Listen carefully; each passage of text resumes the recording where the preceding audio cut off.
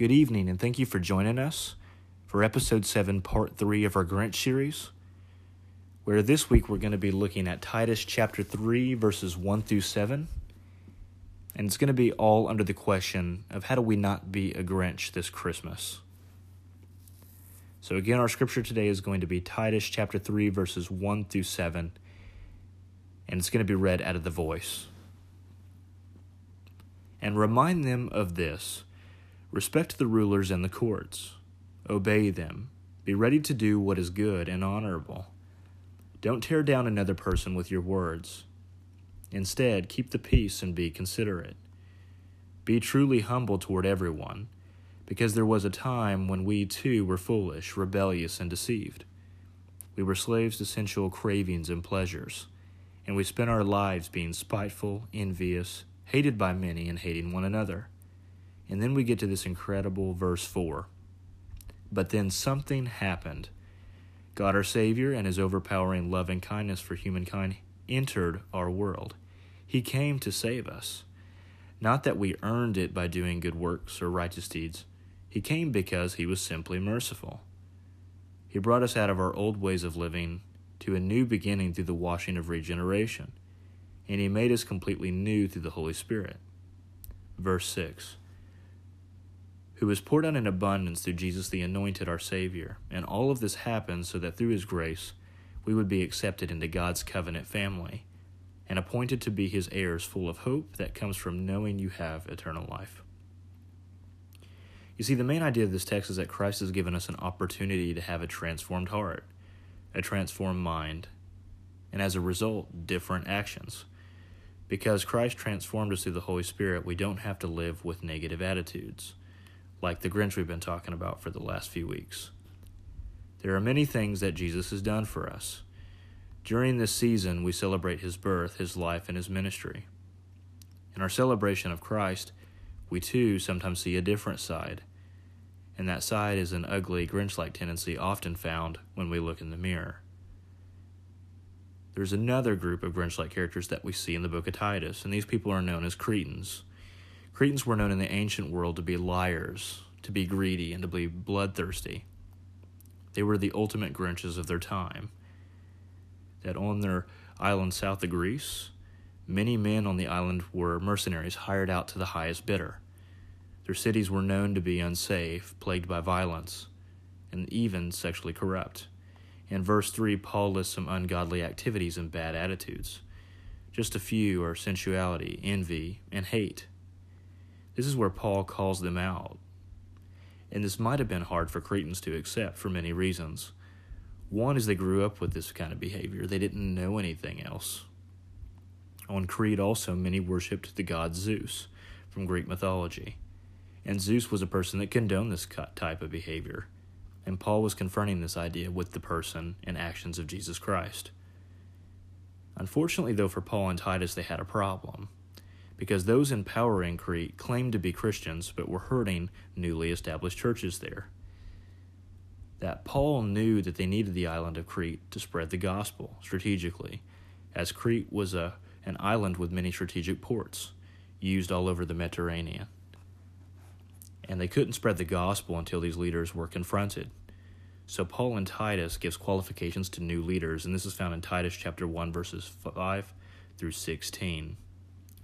They are this: leaders must be mature husbands and fathers. They must be known for their integrity. They must have self-control, and they must be able to teach the good news. This contrasted with the Cretan leaders who demanded circumcision, adherence to Jewish customs and law. And one thing that they didn't talk about a whole lot, and that's they were motivated by money. But Paul highlights that many Cretans acknowledge Christ, but by their lifestyle they deny his teaching. In essence, Paul is saying this: how can you profess Christ if you're motivated by cash in your pocket, sleeping around, and you're untrustworthy and a liar? Titus is a great commentary for us all. Paul states that when we do not live out the gospel, we do three things. First, we discredit God's word.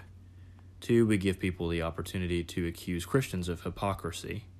And 3, we make the Christian message unattractive. And this main message of Titus is the gospel must prove itself in the public square. So, the question we must ask ourselves is, if we assimilate into culture and look like those around us in action, are we really living the gospel? In Paul's words, his answer is absolutely not. The gospel must be proved in community. And what is the catalyst for changing community and culture? Well, Paul gives us that answer too, and that answer is God's grace. This is the game changer in the story. Grace is what takes Grinch-like attitudes away from you and me and the Cretans back in the ancient world. Living with the reality that God moved into my neighborhood, lived perfectly, and died in my place changes the story. That's grace. You see, I was the guilty one. You were as well. And collectively we're guilty. But God died a criminal's death in our place. That grace is this, that when we have a Grinch-like or a Cretan-like attitude, God still loves us and he treats us well. He then expects us to do something that sometimes we have a difficult time with, that he expects us to treat each other well as well. And this is the gospel proving itself in community, that I'm not giving others what they deserve because I didn't get what I deserve. In chapter 3, Paul paints a picture of a new society, a new humankind, that are corrupt leaders in charge of this new community? And the answer Paul gives us as well is no, that Christians are, and they happen to be the model citizens. These leaders are full of peace, mercy, and they submit to authority, and they pursue good. Scripture we're investigating today is in essence a poem on the gospel. It is a summary of God's goodness and his plan, and it states that the gospel can create a new community and change the world. Crete was picked on because it was the worst of the worst, and if God could transform it, then he could transform our world, right? So let's read Titus chapter 3, 1 through 7 from the Message with the new lens that we've gained on talking about Cretan culture.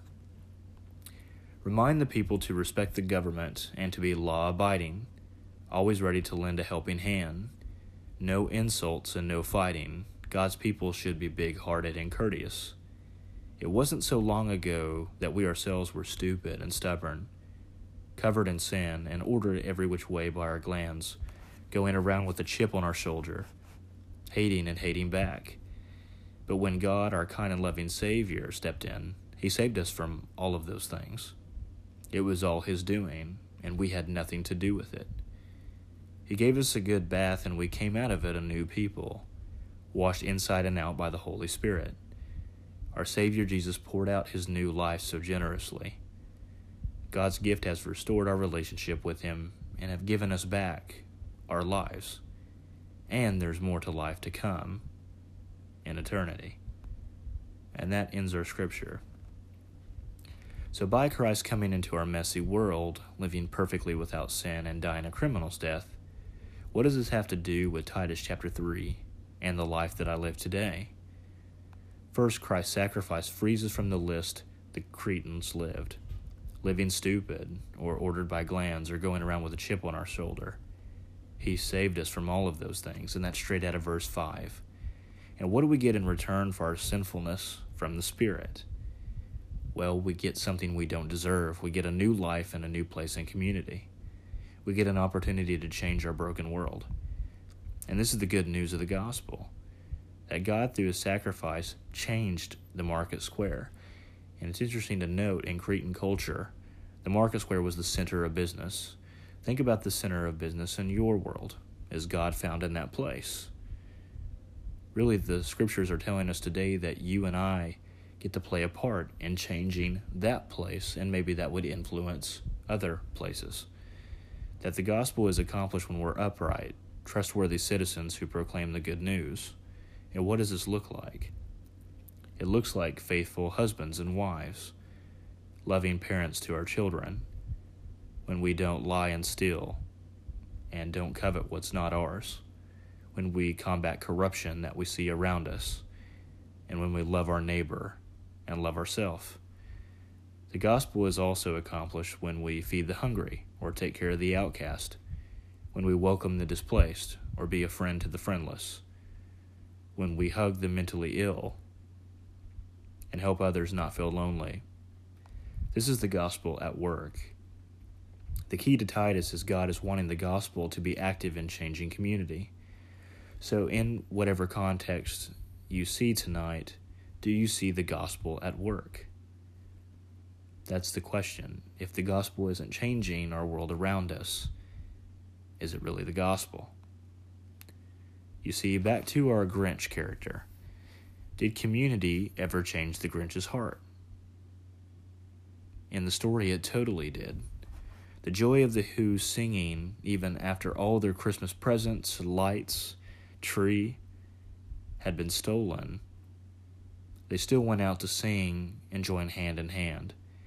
And this caused the Grinch to wonder if there was something more to Christmas, that maybe it isn't found in a store, but maybe there must be something more. And in our lives, what if our steadfastness and our integrity caused the world to ask, what if there was more to this Advent season? What if there was more to that person of Jesus Christ? As we wrap up our podcast today, may we contemplate ways to prove our faith in the public square. What would that look like in your world? Because if the gospel is not practical, then it's not the gospel. And this is really what the book of Titus is after, that it has to change our world. Because if it's not, then we're going to get back to those three things that's not good for us. That Paul states that when we don't live out the gospel, we discredit God's word. We give people the opportunity to accuse Christians of hypocrisy, and that we make the Christian message unattractive. So which list will we choose tonight? That terrible list of three things? Or that great list of things that we looked at, that we're saved from sin, and that we get an opportunity and a new place in community to live out the gospel and to change when we love our neighbor and love our families and combat corruption that we see around us? So which will you choose this evening? I hope that you choose the same answer as the Grinch, that you'll lean into community and you'll give it a chance, and that maybe as a result, we really can love those around us. Hope you've enjoyed our episode tonight. If you have any questions, let us know. May God bless you.